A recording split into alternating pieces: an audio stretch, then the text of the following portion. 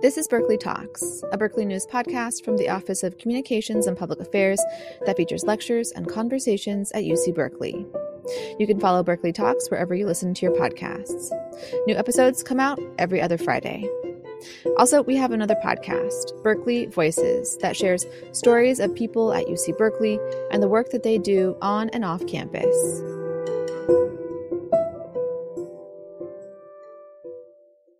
Hi, everyone. Good morning, good afternoon, good evening, wherever you are in the world.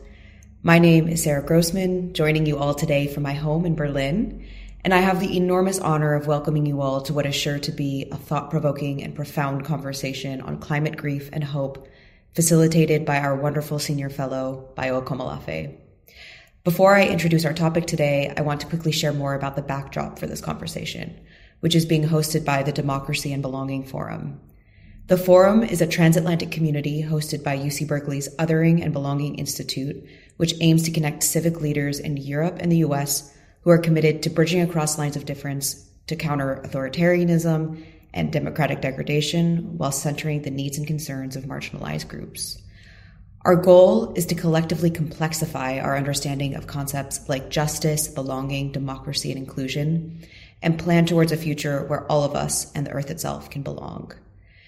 Bayo has played an enormous role in helping us rethink our work towards justice as our Global Senior Fellow.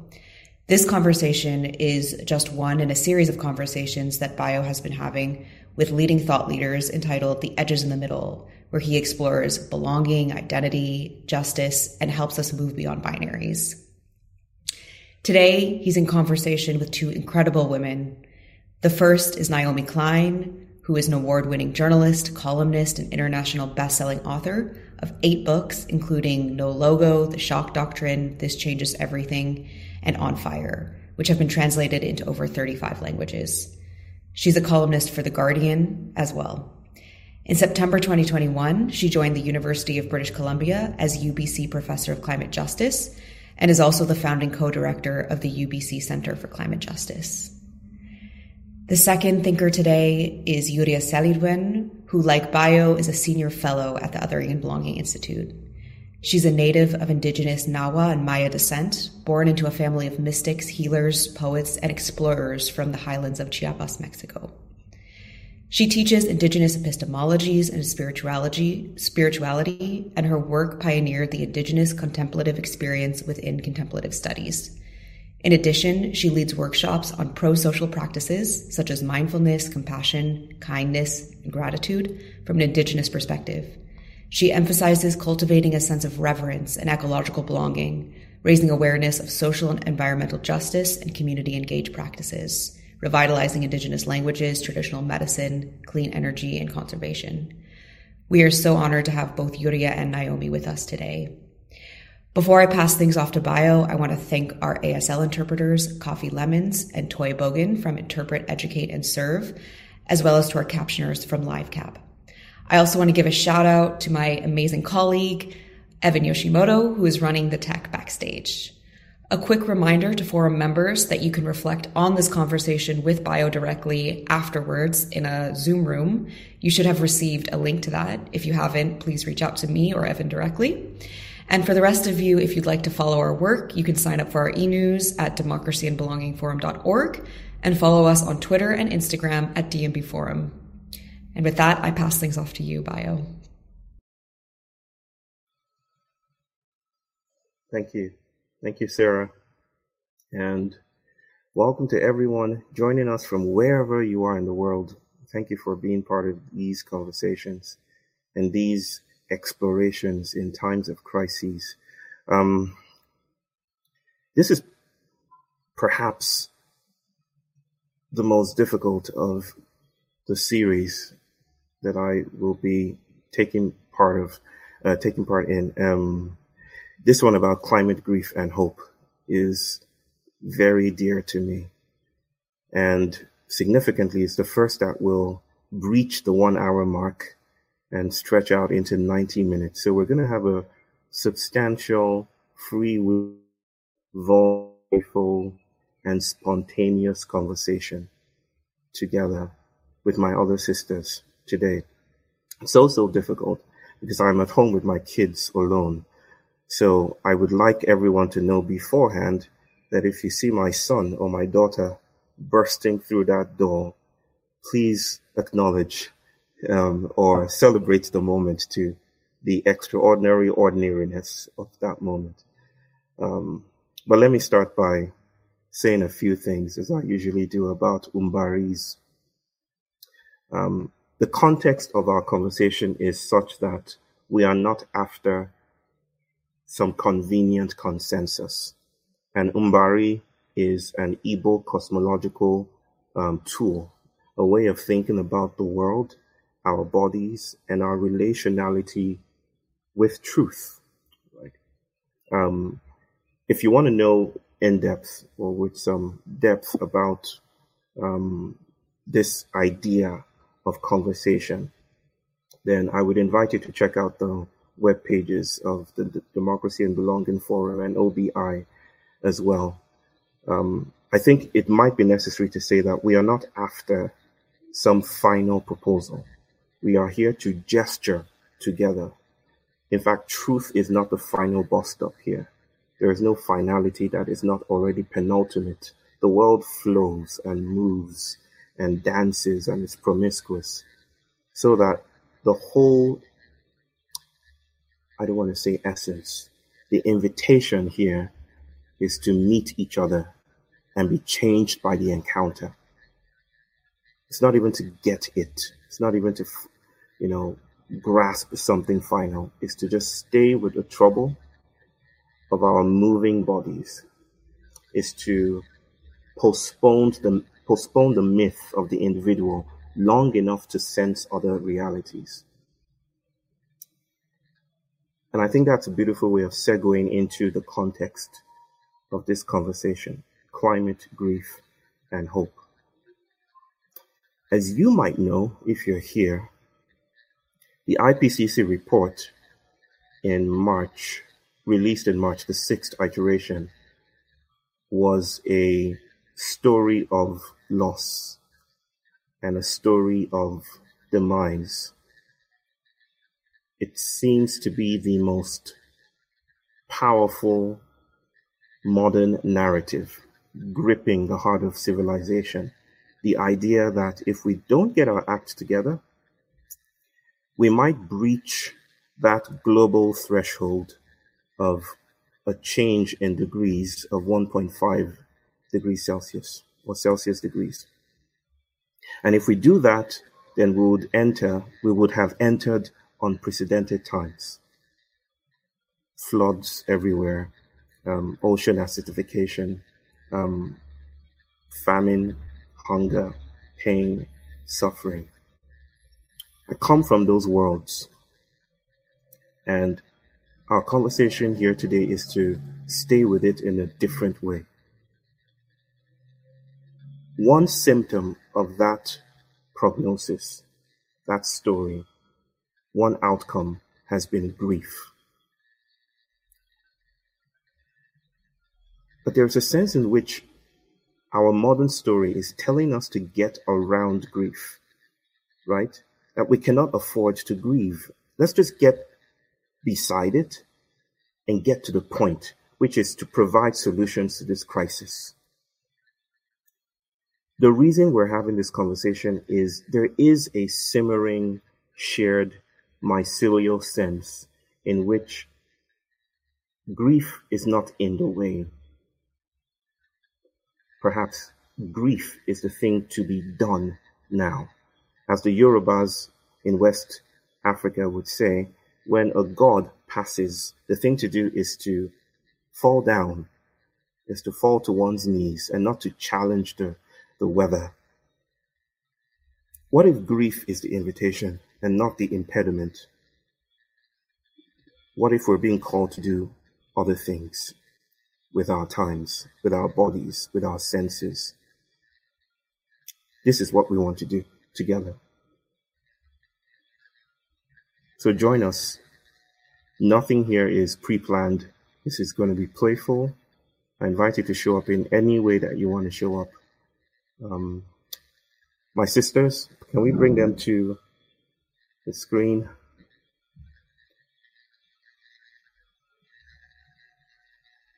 Thank you so much for joining us today in this ongoing exploration of possibility and impossibility.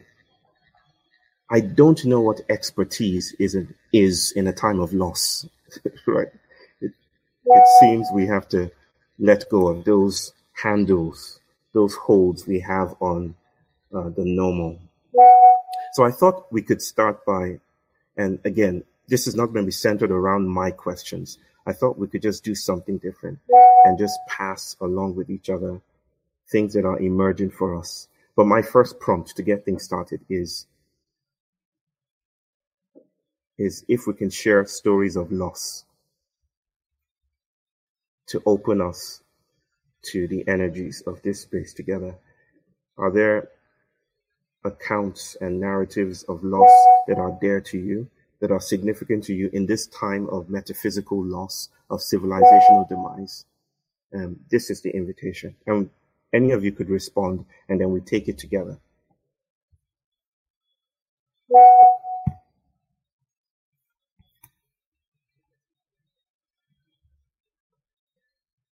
Okay, I'll just pass the mic literally to my dear sister Yuria. Lektalishe bameayesh binti awelelek wokola walek you unte la baibe honte ekop you unte talishe. This is my indigenous Maya Celta language, and with it I am honoring my lineage of the Nahuatl Maya Celta peoples of the highlands of Chiapas in Mexico, where I was born and raised. My background is precisely that picture of that place of wonderlands of flowing waters, the land of Cuelha, which was how our lands were named before they were taken from us. And I speak these languages also in honor of the Huich and Ohlone tribes, where I am standing today, as I honor also those ancestors. And also to remind us that these ancestors that I speak about are not only our lineage, human lineage, but our ancestors as our Mother Earth, as our Father Sky, about oceans, our corals, our forests, all of these relatives that are guiding our right action today.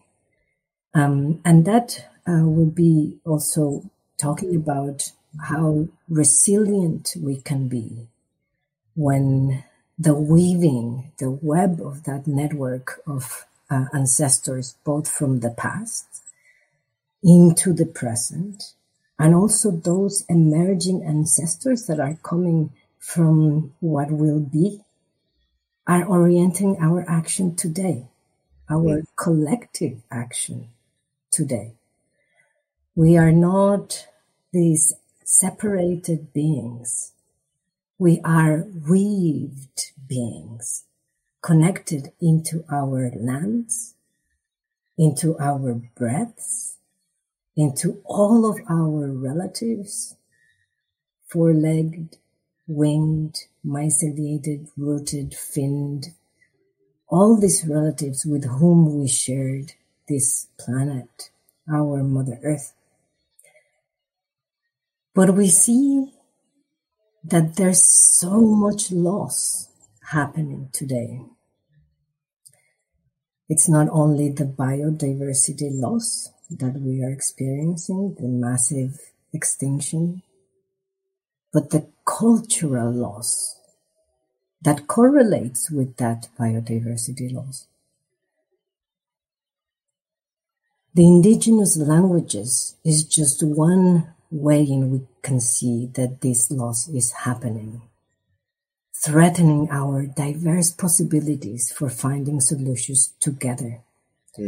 So speaking my language is a way of bringing that diversity, that cultural array of possibilities together. And I will continue weaving into how loss also can bring meaning today, into weaving stories of hope. But I give also our space to our sister Naomi that's here as well. Well, it's really an honor to be in conversation with both of you.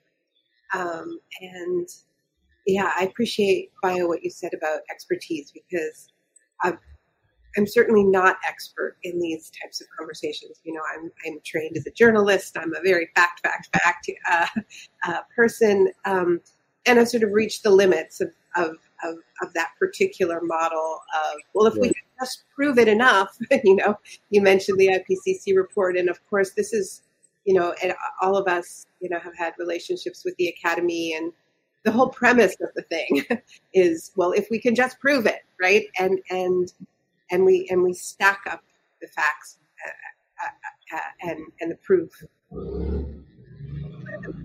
would busted if it was ever there between this idea that if you have enough, if you have robust enough data sets, then the policy will change.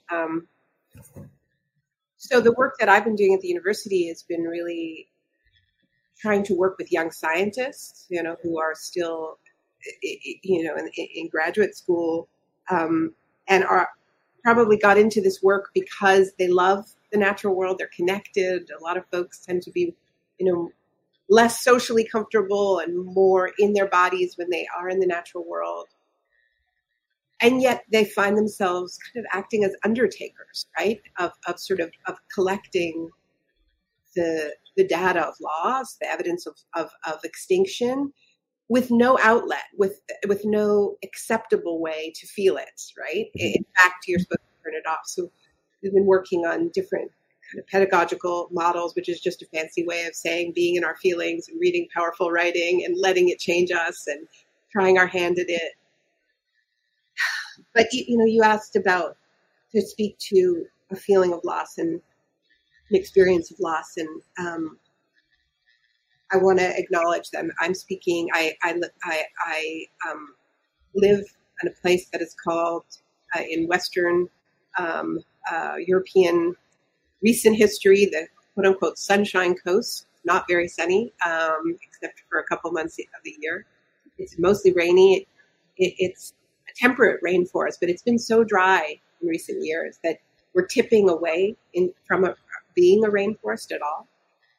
And it's salmon country. And it's also a graveyard. It's also a place of genocide. And the lands that where I am speaking from are the lands of the Shuswap people. And people tuning in today may remember this very, very shocking to non-Indigenous people news that in the interior of British Columbia, it's 2 hours from here, at the so-called Kamloops Residential School a couple of years ago, more than 200 unmarked graves of children were found. And other nations began a process of confirming their own stories. They knew that the graves were there at the sites of the former so-called residential schools. I say so-called because their goal was not education. Their goal was extinguishing Indigenousness, as Huria was speaking about, that tremendous cultural assassination, really, attempted. But just 15 minutes from here, a week ago, the Shuswap Nation confirmed the presence of 40 children, as they said. These are not remains, these are children. So the loss is very, very heavy in the lands here. And it's also a time of rebirth. It's spring. It's you know, but it feels so precarious. You know, every bird song, every animal sighting, you know, we just don't know what's next because we're part of an ecosystem where the salmon a little bit south of us in California and Oregon are not coming back. And so everybody is wondering what the future holds. My father went fishing 2 days ago and came back and said, not a bite. And it isn't just like a bad fishing trip, right? It's like, what does this mean, right? I haven't seen a seal in months. I used to see them all the time. What does that mean? I don't know. It could be nothing. They could be back later today. But it's that feeling of being on a knife's edge. Feeling that a lot.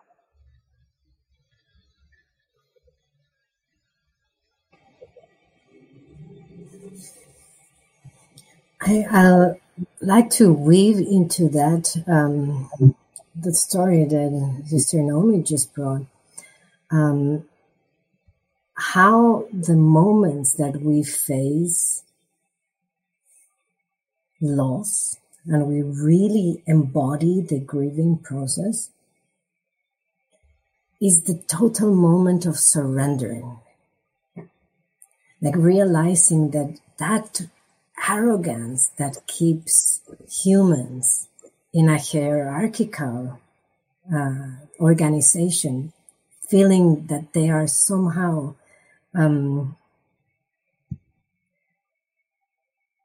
exceptional, from and different from all others. That arrogance dissolves the moment that we realize we are powerless, really, to the process of life, to the process of spirit, the process of nature. That idea of bringing not only the possibilities of the mysterious, right, the possibilities of the stories, that not everything can be measured as Western science says, but rather as how indigenous sciences speaks about what we don't know, what we can't know, and how we can make meaning of precisely that unknowing and resting in that unknowing by finding the right insight to the action that we need to do as a collective, right? So indigenous sciences brings us back into the power of relationality, brings us again as well the empowerment of the collective, also the intersubjective process. Indigenous sciences are not about an object that's separated, that's being studied, but rather it's an intersubjective process in which we dialogue with that other one that we know is sentient and has agency. And thus we enter into a process in which both will be transformed. And we find meaning by that webbing, by that weaving, and by letting go of that need of control that is actually just coming from a sense perhaps of ownership or transactional, like what I will get. And then we returns us into what we can do for the other, right? So it's a reciprocal process. It's a reciprocal relationship. So rather than seeing then loss as the process of dispossession, then it's actually a re-empowering process of a new source of life. Thank you. I just Naomi, please. build on that a little bit. I was really struck, Gloria, that you said that grief is surrender, because right before I was making a couple of notes thinking about why so many people I know in the climate movement, in the climate justice movement, including, are afraid of grief. And I wrote down just now, it's because they equate grief with surrender, right? But what I meant was political surrender, right? Was that that there, I think there's a fear that if we really open the door, well, if we fall down, we'll never get up, right? And that if we let ourselves feel the depths of the loss, the depths of the fear, that we'll just somehow never be able to be galvanized again. And it's the opposite, really, that grief is uncontainable, right? Including that surrender, but any kind of, like, I work with these students I mentioned, it's not a course on climate anxiety or climate grief. It's a course on climate feelings. And that's the first thing I say is, like, it can be rage. It can be it can be loss, it can be hope, it can be homesickness, there's so many emotions. And why do we prescribe just this one? But the main thing I want is just feel anything, like feel it a lot, because I feel like what is the source of the hopelessness or despair, which is, not, those are legitimate emotions, but it's a deadeningness, really, that is what I'm most afraid of in myself and in the people I work with. It's just not feeling, somehow turning off and losing access to sources of strength and rebound and propulsive force. So anything at all. Yeah, and absolutely. We know that emotions, especially strong emotions, right? And maybe we can start moving beyond the duality of positive and negative emotions. They're just emotions, right? And emotions, as we know from recent great research of emotional science, of how much these are ways of we appraise our behavior and that orient our actions, right? So we use these emotions as compass, the moral compass, to then create our pathways. But then again, I return to the need of creating these pathways together, right? Especially bringing those communities that have not had the platform for being participants in decision making, but whose lives are mostly impacted by the changes that we're seeing right now, by the losses that we're seeing right now. So it's a process of surrendering of the power, right, of the being in the power of control. That's what I say, of like coming together to finding solutions. I just came back from Massachusetts, and I was with a couple of some persons that had been part of the writing of that report, and I had a conversation with a scientist, a climate scientist, who told me, or who put to words something I started to experience around that time. And it's this mask. I don't know how else to describe it except to say it's a mask. It's a mask of forced hope. Let me put it that way. It's like there's this. I was once writing a short story about someone who died and went to heaven, or some heavenly arrangement, and everyone in this social experiment had to be happy, needed to be optimistic. I'm not going to tell you the end of it. I hope to write it and release it one day. Not going to spoil the plot. But the idea is these persons I was having conversations with, they seem to have this, I cannot let, Naomi, just like you were saying, I cannot fall. I cannot let this crack become wider. The breach will be too overwhelming. So I need to say to you all who were not part of that report writing process, that ritual, I need to say that everything will be fine. Even though I don't quite believe it myself, but everything will be fine. There was a sense in which hope was becoming a carceral thing, right? Incarcerating their bodies and blocking them from accessing certain other frameworks of responsivity, of responsibility. But I'm really thinking about this idea. I just want us to stay a bit longer because we often, I don't know if this is true for you, Naomi. I think, of course, in your context, there'll be rich conversations about loss. But we often popularly just get right to chase because loss is, by the way, right? We want to get right down to it. We want to get right to the solutions, maybe the 6th iteration or the 7th IPCC report.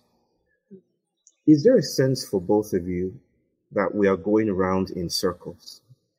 And maybe at this point in time, death ceases to be the threat.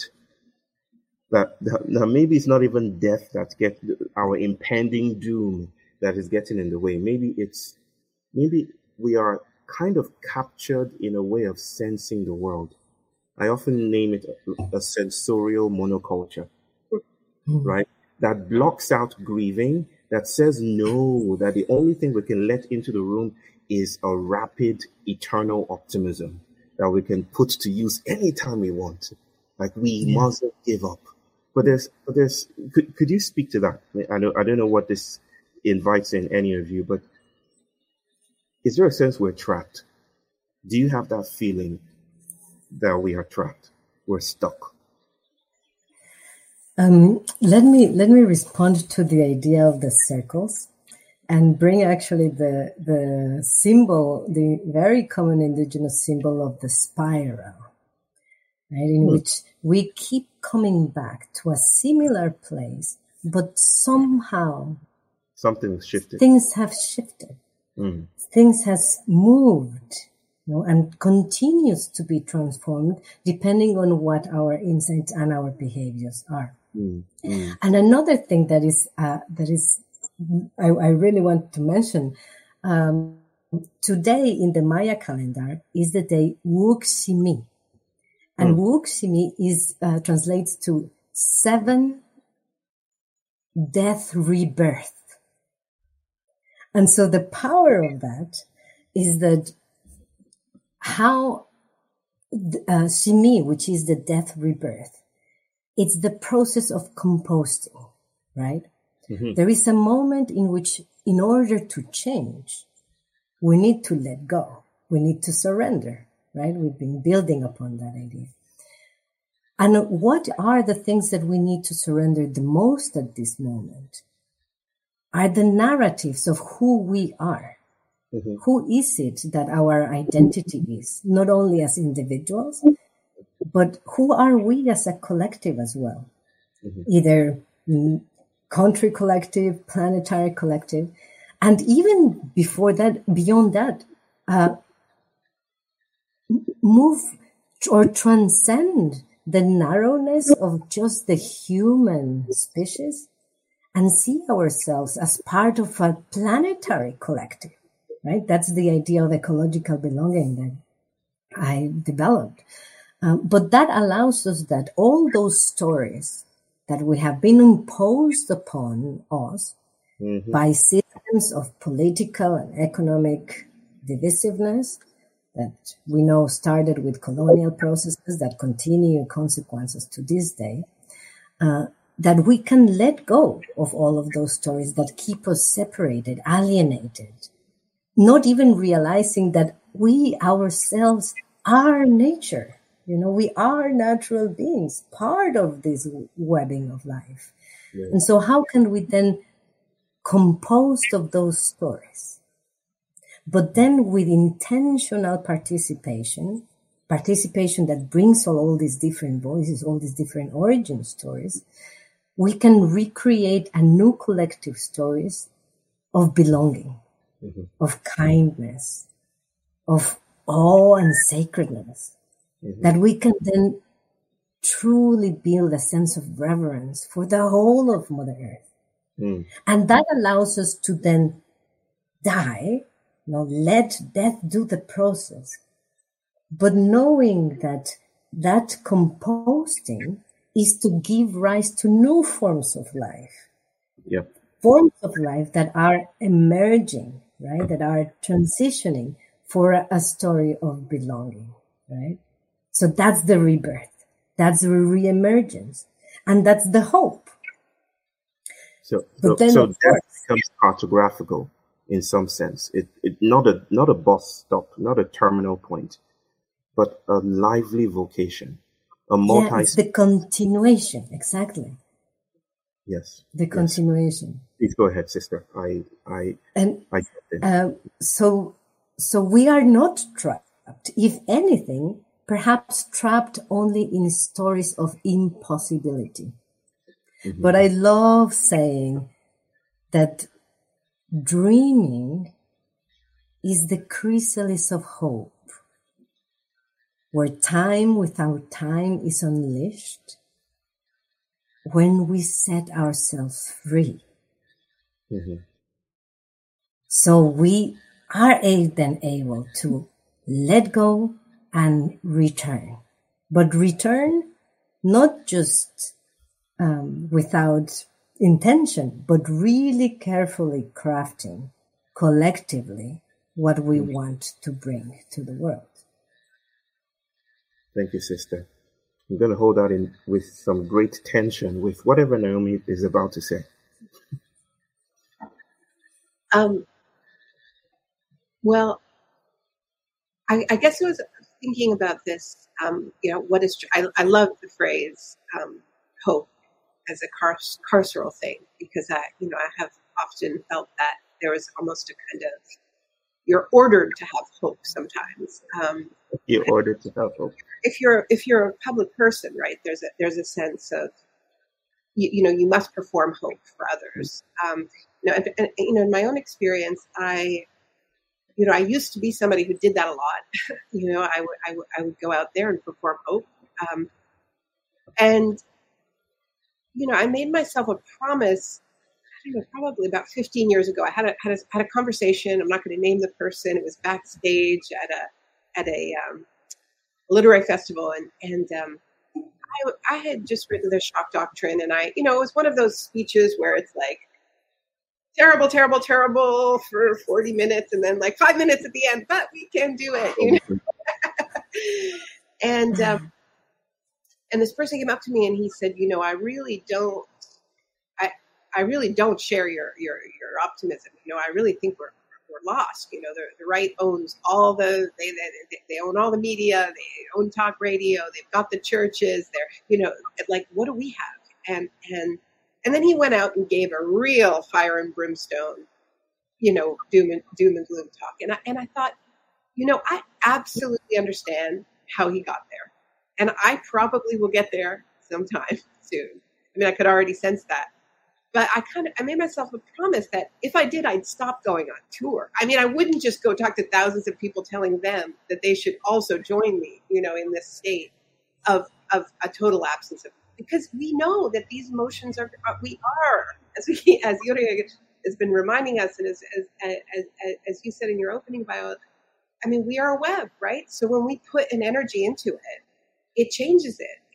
And so I have been experimenting with shutting up a lot more, because I am in that state, and I don't want to beat myself up about it, but I also feel a responsibility not to tell other people that they need to come with me there. I will say, we need to not be afraid of them, but that to me is different than kind of being an evangelist, hopelessness. Yes. I will not do that. That's where I draw the line. But in terms of what the stuckness is, I think a lot of it is these narrative structures that are encoded from the Old Testament, the New Testament, Hollywood action movies, right? That tell us not just that, not necessarily that we're doomed, but that we are going to get saved at the very, very last minute, right? It's not all of us, the chosen ones, just the good ones. Probably you too. Definitely not me. Yeah, probably we are not too. Definitely not me. That's the narrative. I think that is the prison too. That's story structure, because I think I'm so much more afraid of cruelty than I am of death, of how we treat one another. When we fall down, what do? Do we hold each other, or do we fight each other? I mean, we kill each other? What do we do when we fall, right? Is there a way to fall with grace and love and to catch one another, right? That's where, that's what scares me, as we all know, because we're seeing so much evidence of stabbing one another as we fall. And that's such a mythological figure, right? This image. I loved the film Don't Look Up, by the way. I know it was controversial, but what I loved about it was that it played with the Hollywood trope of we're gonna get saved at the last minute. I was just like, no, we're not. It's gonna hit. Yeah. I just thought that was so bold. Yeah. Well, I like the film too. Don't Look Up, but to use that as a springboard to something else, there is a sense in which we are looking up. there's a posture that comes with white stability, a white modernity that says, keep your back straight and look up, right? That is, your value is in the transcendent. You come from outside of the world. Uriah constantly reminds us that we are part of this sweltering, sweaty cosmos. We're part of this dense network of ecologies. We're not apart from it. But there is a sense in which modernity invites us to look beyond the material, whether phallic adventures into space, with Musk leading the charge. I don't know. And that's what I'm speaking about when I talk about stuckness. I constantly get this idea that our politics is reproducing this tautology of responses. Like we just keep going round in circles, the spiral. And yes, things change. Even spirals are not neat and tidy. But I think it's a very, very apt metaphor or figure, the death spiral of the ant, for instance, how we're constantly going around the trail and how something else is needed. And I think we're already speaking about this. But this idea that loss is the enemy to be vanquished, Naomi, with death being a villain in the Bible, for instance, at the end of time, death, the villain, will be deaded, will be deaded, right? It will be, right? This idea seems to be, this apocalyptic idea is stitched with our politics. And I wonder if loss is a politics in itself, if this invitation to other sensorial ways of being with the world, of noticing that the universe's most prolific product is loss. But loss is not pathological. Loss is how things transform. Uriah is telling us that things change. They become different. They become other. But you can't just jump from here to there without going through the thresholds, without becoming black, without becoming death, right? Is there a sense in which there is a different assemblage of resources, a different framework, different stories we can tell that climate scientists, in their shut up and calculate posture, right? What did you say? What did you call it, Naomi? You called it evangelist of hopelessness, right? I feel that's I feel like even hope as presented within modernity is this shiny thing, right? It's shorn of its prickly edges. But in my traditions, hope is a trickster, right? There isn't a binary between hope and hopelessness. To hold hope well is to hold hopelessness, is to embrace it, is to know that things may not go out our way, right? And that is the beauty of this poetic saga that we call reality. But I'm speaking too much. There's always not enough. But I bring both of your ideas of loss and grief and the push for fleeting, hyper aroused state of hope, and then how that bridges into rituals of meaning. Thinking of it is precisely the not knowing what's going to lead the way to our right action. Those stories of the paternalistic savior that comes in the end and saves the show, those ideas keeps us not only disempowered, but keeps us also in ignorance. And Sister Naomi was saying the fear of what's the fear that is causing these problems? And in my case, I fear ignorance, right? Because that's what keeps us perpetuating systems without knowing that we are part of those problems. So without having a deep reflection, deep contemplation into which is our part, that we continue these old narratives that need to be composed, then things will not change. And Bayo, brother, you asked, are there other stories? There are so many stories, 7,000 different languages spoken in the world, each of which will have an origin story about who we are and how we got connected. Many of those stories we haven't heard, and we are losing those stories every day.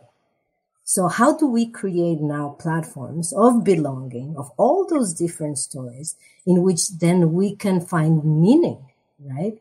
Meaning for new ways of identifying ourselves, stop or letting go of those, what keeps us stuck in narratives of isolation or domination or ownership or control, and rather weave into narratives of belonging to the earth, of reciprocity, of returning, and all of these many other ways that we haven't yet heard.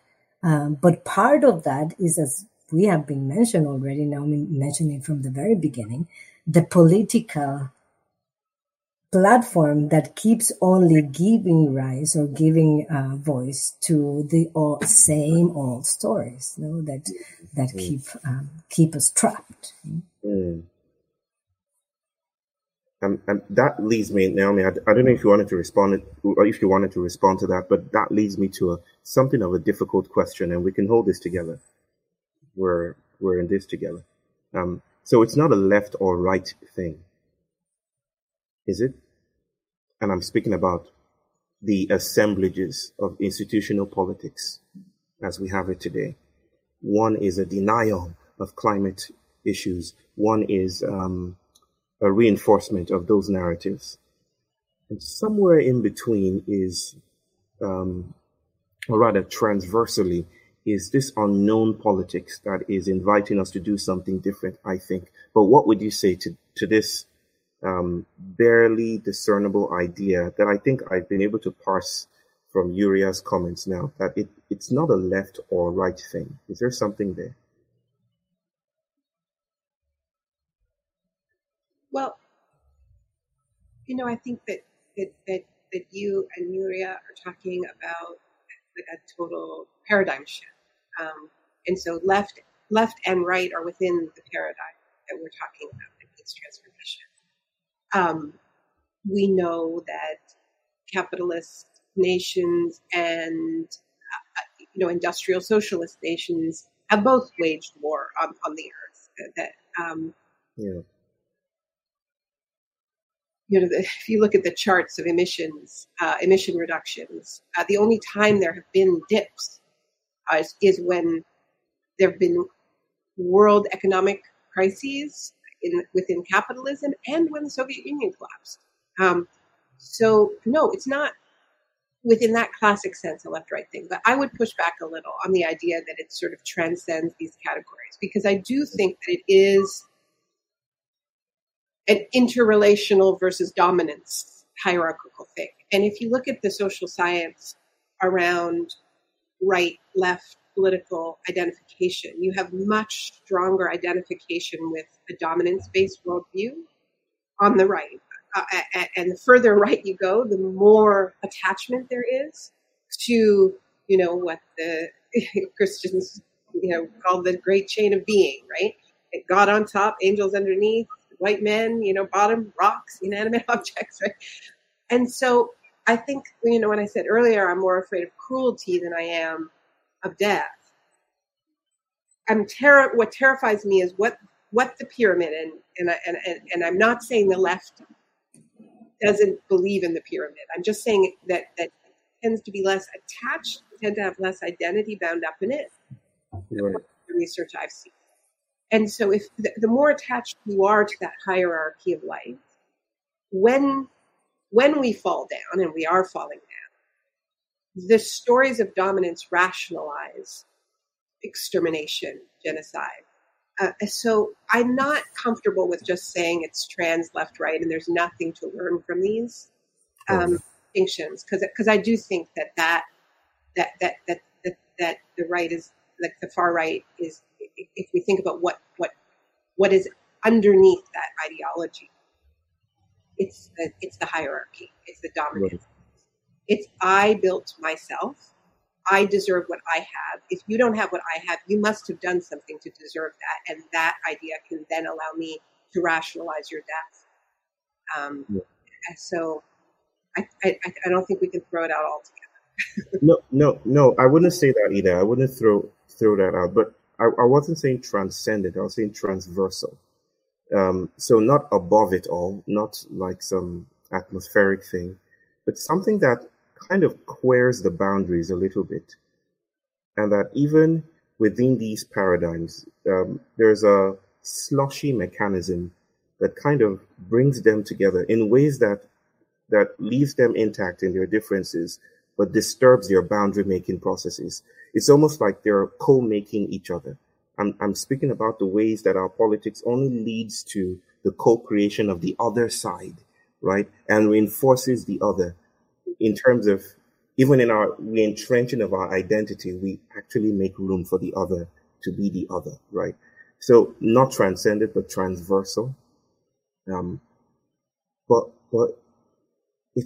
this seems to be exactly the issue for me here. I had a dream recently, and I don't usually have, I don't know about both of you, but I don't usually have lucid dreams. I never wake up with anything from my dream. I cannot remember my dreams, except yesterday.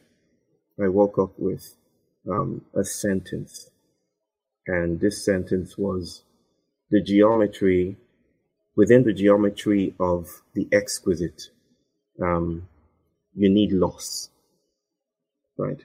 That in order for new things to blossom, this is my interpretation, because I did not intentionally coin these or phrase this, but the idea that novelty and newness and transformation is somewhat premised on loss, on the cracks in our edges.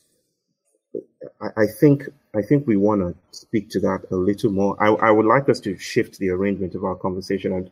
I'm trying something new here, and I'm going to shift the baton, so to speak, around so we can ask each other questions. Okay, but for now, could we just, without tying a bow, just spiral out of this idea that grieving is not, and I think we need people to hear this, grieving is not in the way. Grieving together, falling apart together might very well be the most ecstatic, the most animated politics in response to these moments that we can muster. Because, yes, the world that is producing, and this is not to belittle that either, the world that is producing recycling as a response to climate chaos does not know how to notice that what is supposedly recycled, 93% of that comes to me, to my world, to Nigeria, to India, to Vietnam. And it fosters this pleasure principle, this idea that we are the good guys. We're on the right side of history. Is there a trap there? But is there also something to be said about, through your experiences and your scholarship and your own dreaming and your own experiences of loss, that let's stay with this crack, there is life here?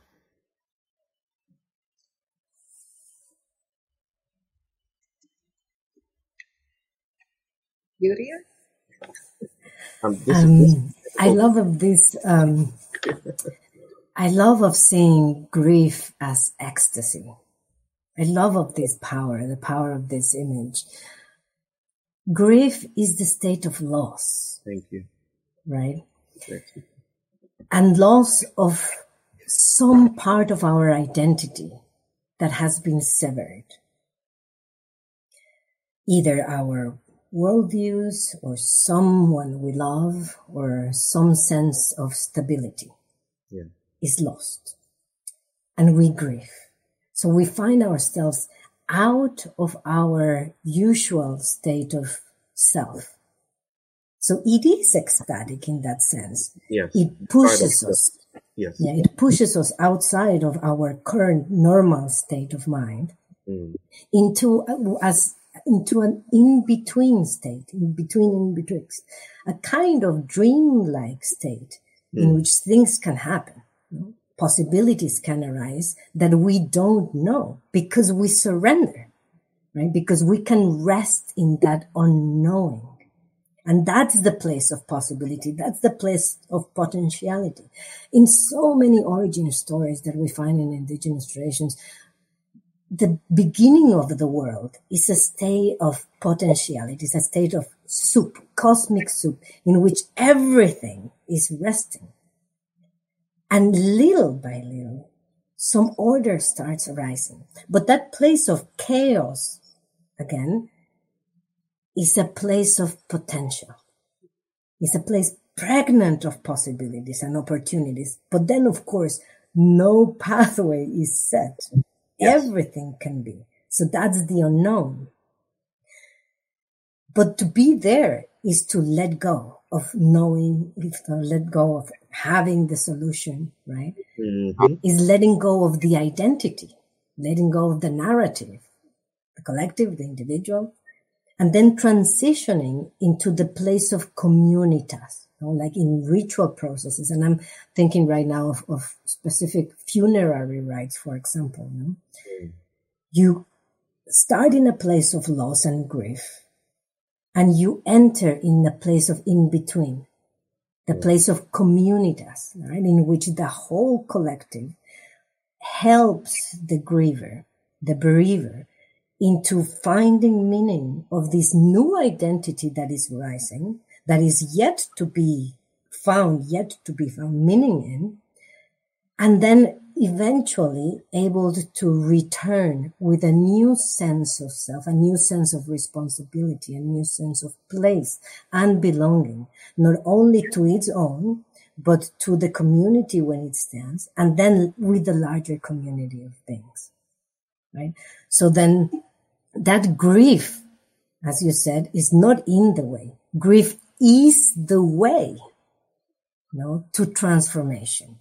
Is the way that we can let go and then be open to the mystery, be open to spirit to really flow through. And no matter what, the animating principle of life, which is spirit, will flow through.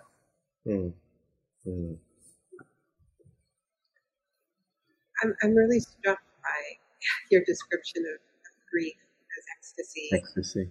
Yeah. And it just made me think, there really is nothing more intimate than grieving with someone, and the trust and the surrender of, someone really allowing themselves to fall apart, because they're trusting you to catch them. They're trusting you. They're trusting that they won't fall into an abyss, right?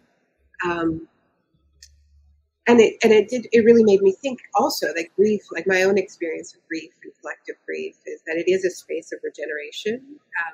It's and this feeling, I'm sorry to use a fossil fuel metaphor, but that, I feel like so many of our social movements are running on empty, because we are in this just do it again and again and again and never stop and never admit that we lost and never make space for uncertainty. And then you're like, why are there fewer people around me than when we started this? Well, because most people don't work like that. And so it's really only going to just be that small core that is able to just keep going and running on empty. And the thousands or hundreds of thousands that were with us a while back might not be with us anymore because they're feeling isolated. But my question for both of you is something I've been struggling with around, like I mentioned I live in a temperate rainforest. These forests are filled with mother trees, right? These trees that are composting into the earth and are the spaces of most intense life, right? So it's just very visual in my brain where I walk the dog, I'm surrounded by the power of death as a life force. And I take a lot of solace and metaphorical strength from that. But like I said, we had a drought that lasted so long that the forest stopped having that power. And I just feel like it's worth naming that we've like when we're thinking about the climate crisis and the extinction crisis, and I'm not using the word we because we are not all responsible for it. It wasn't all of our technologies that produced it. And there's so much erasure in that idea, but we are all in it. Mm-hmm. And it has disrupted those cycles of regeneration, right? So the solace and the stories that tell us that we regenerate, that life comes from death, that's being interrupted. And that's the grief that I find inconsolable. Right. I think, there's so much discourse around, how young people are on the front lines of the climate crisis. And of course they are, because they are going to be living with this longer. But to me, there's nothing sadder than being an elder, being at the end of one's life and knowing and not having the comfort that, yes, I'm leaving, but the systems are bigger than me and they are regenerating. Right. So how do you carry that? Because these cycles seem to not, this thing called the Anthropocene has messed that up. and so, when I look at some of, I know this wonderful oceanographer who spent his life studying the Great Barrier Reef, and he's at the end of his life, and I see in him this inability to just pass the baton and know that the cycle is going to continue, right? Because it's not. Yeah. I would bring us back. Brother Bias started our conversation today, inviting us to a place of shared vulnerability. Mm. And I think that place of unknowing is where vulnerability dwells. Not knowing really what will happen. There is a process called the Nekia, from Nekis, like corpse. And it is the journey through the underworld, or the land of the dead. And that also is present in origin stories or traditions all over the world, in which there is that ritual process of losing the whole world, the whole identity, and finding oneself in a place of total vulnerability. We are right now in a global Nekia in which we don't know. And not knowing is the moment where we really find ourselves in the possibility of coming together for solutions. Because there will be no savior in the end. There will be no usually paternal figure. No, we don't know. And unless we realize that deep vulnerability, actions will not start happening. And the right action will not start happening. I cringe a little bit with the idea of the Anthropocene, because we need to name the whiteness of that term. No, I missed that. We need to name the. Did you say whiteness of the term? The whiteness, yeah, the whiteness of the Anthropocene, because it's not about humanity being in Mother Earth. That has happened for millennia with quite good balance. It's rather the colonial imposition of control, ownership, transaction that has created this abuse towards each other's and Mother Earth. So that part is what needs to be really deeply acknowledged, deeply reckoned with, and then moving to those reparations that need to happen. So the solutions then start happening. Before that, we will just continue with the same old. You said it, Sister Naomi. Yes, Not everybody has, we know very well that the whole global south has not been responsible of the situation of the world, but we now know as well that the move towards mimicking Western lifestyles continues this dissolution, right? So we need to start shifting those stories. We need to start moving beyond that.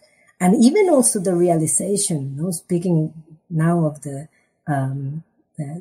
conservation movements, the green economies that are taking then again the personality of the Western individualist ideologies, that is only banking systems that are being benefited by carbon offsetting, and that indigenous peoples are being removed from their lands in the name of conservation, in the name of protecting areas. And now we're not having access to our lifestyle systems in our lands. So all of those issues need to be acknowledged and put really in the front so that solutions that really benefit the whole Mother Earth start happening. Otherwise, we continue with being that stuck in those narratives, right? Rationalizing that in the name of, then we can continue the abuse.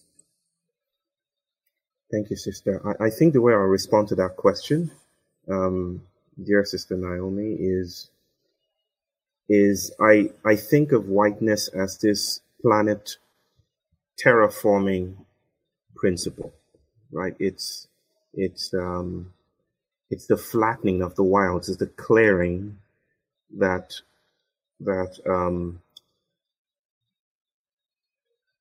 seeks to dismiss the agency, the deep intelligence, the wild and promiscuous embodied grounding forces around us, and to reduce all of that to the individual, the myth of the individual, the story of the separate self.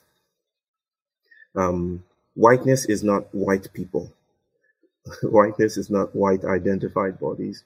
Whiteness captured white identified body just as much as it has captured people that look like me. So whiteness is this thing that is spreading around the planet.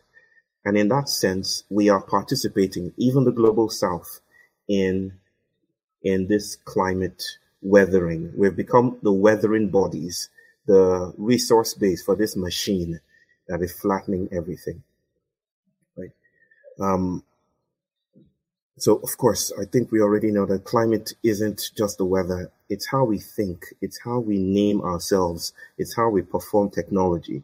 It's how we travel. It's how we eat. It's how we make love. It's how we tell stories. It's all of this. And I think the invitation, the wisdom of chaos, and using those story elements, Uriah, that you've invited in, the invitation is to shapeshift, is to, in the words of Guattari, is to stand up and leave the couch, the psychotherapist's or the psychoanalyst's couch behind. That is preserving our individuality and coddling our minds into thinking that we are separate from the world we're trying to fix. This feels like the loss of white stability for me. It seems like we're storing this loss of stability. We just don't have the way to ritualize this loss. But there are lots of, from my vantage point, African elders and indigenous cosmological stories and accounts that follow the slaves and told the stories of capture. It seems like what you're inviting us to talk about, Naomi, is capture. Like the ships, the slave ships that pulled close to Africa are now pulling close to the world, to the shores of the entire world. And we've reached a point of no return.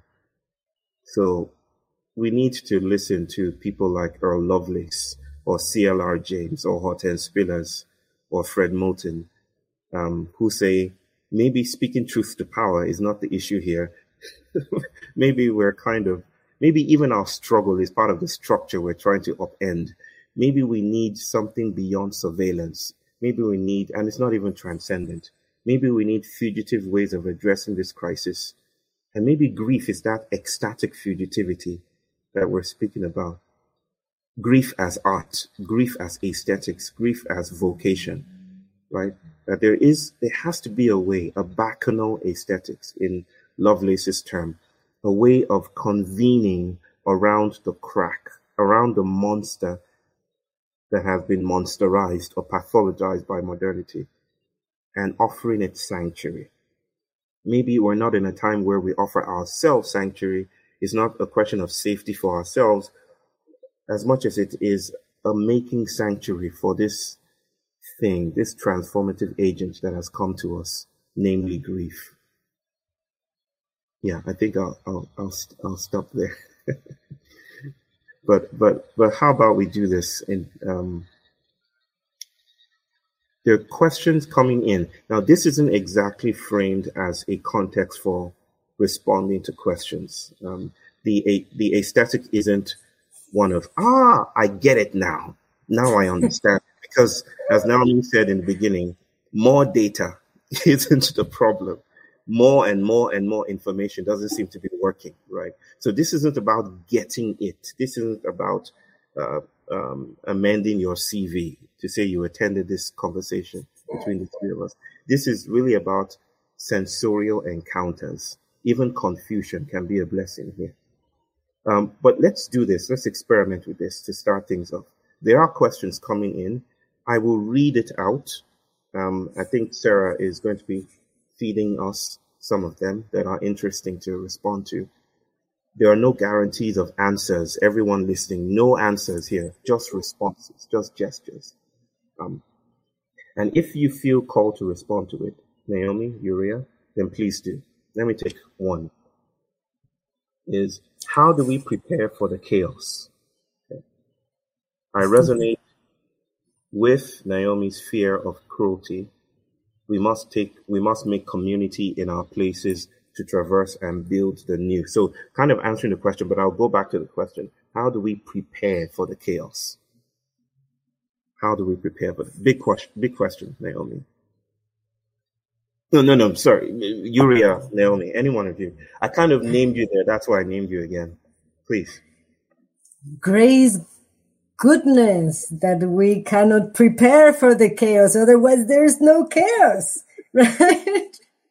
So precisely chaos is the surrendering. So the reason why the beauty of vulnerability, it's that brings us into the real embodied need of others. Like, oh, I don't know. We don't know. So then we come together, right? In those moments of deep vulnerability, shared vulnerability, we realize we're actually much closer than we imagine. So let yourself be in the chaos, embrace the chaos, and embrace it as a place of possibility, as a place of unknowing, where life can emerge. Uriah, come on, give us a little handle somewhere. So you're saying there's no certainty, nothing to hold within the chaos, nothing? We can hold into life herself, into spirit herself, which is what's animating the right action. That's why we need that moment of reflection and contemplation to really understand. We see life, the whole of cycles of nature that are talking about that process, that process of resting, that process of emerging, that process of blooming, and then calming and wilting and passing, to then rest again to reemerge. So we see those processes over and over. We live those processes too, even though we want to keep a state of summer and spring all the time, right? So how can we allow ourselves also to enter into that place of unknowing, which is the place of resting, the place of gestation, right? And where does the seed rest? Where does the seed in the great pitch blackness of possibility that is Mother Earth. And we don't see, but in those unseen worlds, in the in-between, the huge network you were saying by in the beginning, the mycelial network, that connects all around, the cosmic networks that connect us. So holding on to that, but perhaps also we need to let go of the holding itself, needing to let go of hope itself, and allow us to really sense, really embody, let it feel through the body, the process of grief, because that's where the transformation will happen. When we let ourselves go of ourselves. Thank you so very much, sister. Thank you. Naomi? Yeah, I would just add that, letting go of hope is not the same as letting go of love. And that in these moments of chaos, right? You're saying prepare for the chaos. There's chaos everywhere, all over the place, and it's unevenly distributed. And what we know from disasters, these staccato events, right? When any ability to deny, ignore is upended by a wildfire, a hurricane, a heat dome. From what I can tell, from the research that I've seen and been part of, the killer is loneliness. The killer is isolation. It's not the only killer, but it is the deadliest force, much more than high winds or soaring heat or rising waters. It's people left alone in their homes, mostly elderly people, overwhelmingly disabled people. Love, community, connection saves lives again and again and again. So I guess coming back to what I was saying earlier, how do we fall? Do we fall holding each other or stabbing each other? How do we use the falling as an opportunity to, as you said in the question, how do we build community? I mean, that's absolutely key. And to be a boring leftist, I also think we need to invest in non-market housing and public health care and food for all, because these things make it less likely that we turn on each other because we have less of a feeling of scarcity. Yeah, I really love how then love is entering into our conversation, kind of like embracing the whole of the conversation.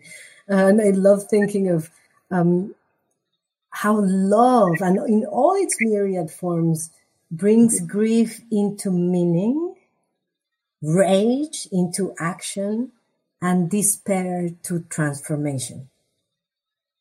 So from that grief as ecstasy, then love as the webbing of life. Thank you so much, Naomi. And adding the leftist part too was chef's kiss. There's a question, and I think it's a beautiful way to come to a plateau. And it just drawn from that strand of love. I think of love as the generative incompleteness of everything, of all things. That is, love refuses to leave us isolated. Speaking of isolation, modernity's myth, modernity's story is that we are alone, and we need to be alone because we're essences enfleshed, essences of enfleshed. I think that's one way to put it. And this myth of the neoliberal, the one who is only garlanded by market forces and maybe nothing more, is modern civilization's greatest, I don't want to say illusion because it brings in a notion of reality that I'm not quite comfortable with, but its performance, modernity's performance is isolation. Isolation for me is not a matter of what I'm feeling inside. Rather, it is an ecological, I'm going to use the term affect. It's an affective trance, right? It's not just inside. The private is public simultaneously. It's how billboards, standards of beauty, notions of expertise, how the schooling system and how the architecture of the city creates us, right? Emotions have never been human issues. They've always been more than human animist configurations. So that to ask this question, and this is the question, and I'll put in our midst, is how do we deal with feelings of isolation that arise from living in a world / society? I live in the UK, says this person, that can feel majoritively in the dark about where we are with the climate emergency. And my partial response to that is that in the philosophies, the feminisms, the indigenous ideas that nourish my work, there are always openings and cracks. Uriah said something about the spiral that produces molecular differences. Right? There are always little glimpses of novelty that might be pathological to modernity. My instigation is follow those feelings, follow those desires to where they might lead and experiment around it. Sounds Deleuzian, and it probably is, but the idea that where the crack is where, don't let me say where the light comes in, because I'm kind of tired with light metaphors. Light comes into the crack.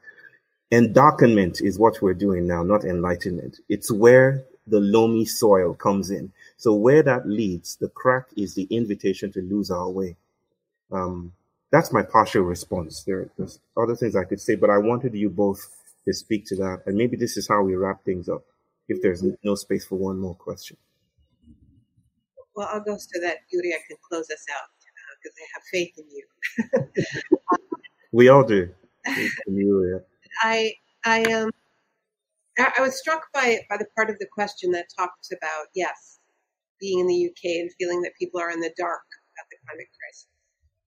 I often hear this sort of, what do we do about the people who don't care? What do we do about the people who are indifferent? And I think I would just say, don't buy it. I don't believe it is possible to not know, to not care about the scale of loss that we're talking about. Part of this fabric, whether we like it or not, whether we know, whether we consciously know it or ever been taught it, it's just true. So I think it helps to not come at it from a space of, I need to make you care about something, and think about it more in the sense of how do we open up space to know what we already know, to feel what we know, and to come at it with the humility that probably we haven't figured that out either. So I think that that part of being able to hold, even if fleetingly, the weight of the moment is these kinds of different affective states and different stories that are not the savior narrative, that are not the apocalypse narrative, because we are in this time of getting hit with events that very few people prepared for. Right, the pandemic was one. Are many, many more. And those moments are super dangerous, right? Because if you're attached to a certain story and suddenly there's an event without a story for it, you're putty in the hands of tyrants who want to stick a really dangerous story in your head, right? And I think we can all think of examples like that. So this process of weaving different kinds of stories, resurfacing stories that colonialism and capitalism and whiteness attempted to exterminate, disaster preparation. That's more important than stockpiling toilet paper. That's really, really important for the shocks to come. Yeah, I just want to say thank you for the conversation with you again. Sister Uriah? I will also converse to what Sister Naomi said about the recurring to stories that may also be perpetuating these systems, and how within a world that is shifting rapidly, that technological advances are not, are creating an alternate sense of identities. The crack that you were talking about, yes, let's now invite the possibilities of darkness, that chaos, that unknowing. Thinking of crack that enters into the depths of Mother Earth. Yes. To find that well of medicine, that well of life. And also the crack that also symbolizes the beginning of rupture of what we know, of the systems that we know. So rather than recurring to fundamentalist ideas or stories, then we recur to participatory, intentional stories, collective stories, which is why it's so important to be acknowledging, reckoning, and repairing the current identities so that we don't keep perpetuating them. So we just not allow anything to happen. No, rather we feel empowered to intentionally create the stories of belonging that we're looking for, using that crack as the entering, or like the coming out of what possibilities are. And I also feel profoundly grateful for this time together, so generative, and that allow us to really welcome what we don't know and our not having the solutions yet, allowing the questions without the answers. Thank you so much. It's just appropriate that grief, we started with grief, and somewhere along the line it became gratitude. And that's really holding grief well, I think. Thank you both, Naomi, Uriah, for holding this space with us. And for everyone who has been listening, clock time says it's about time to stop.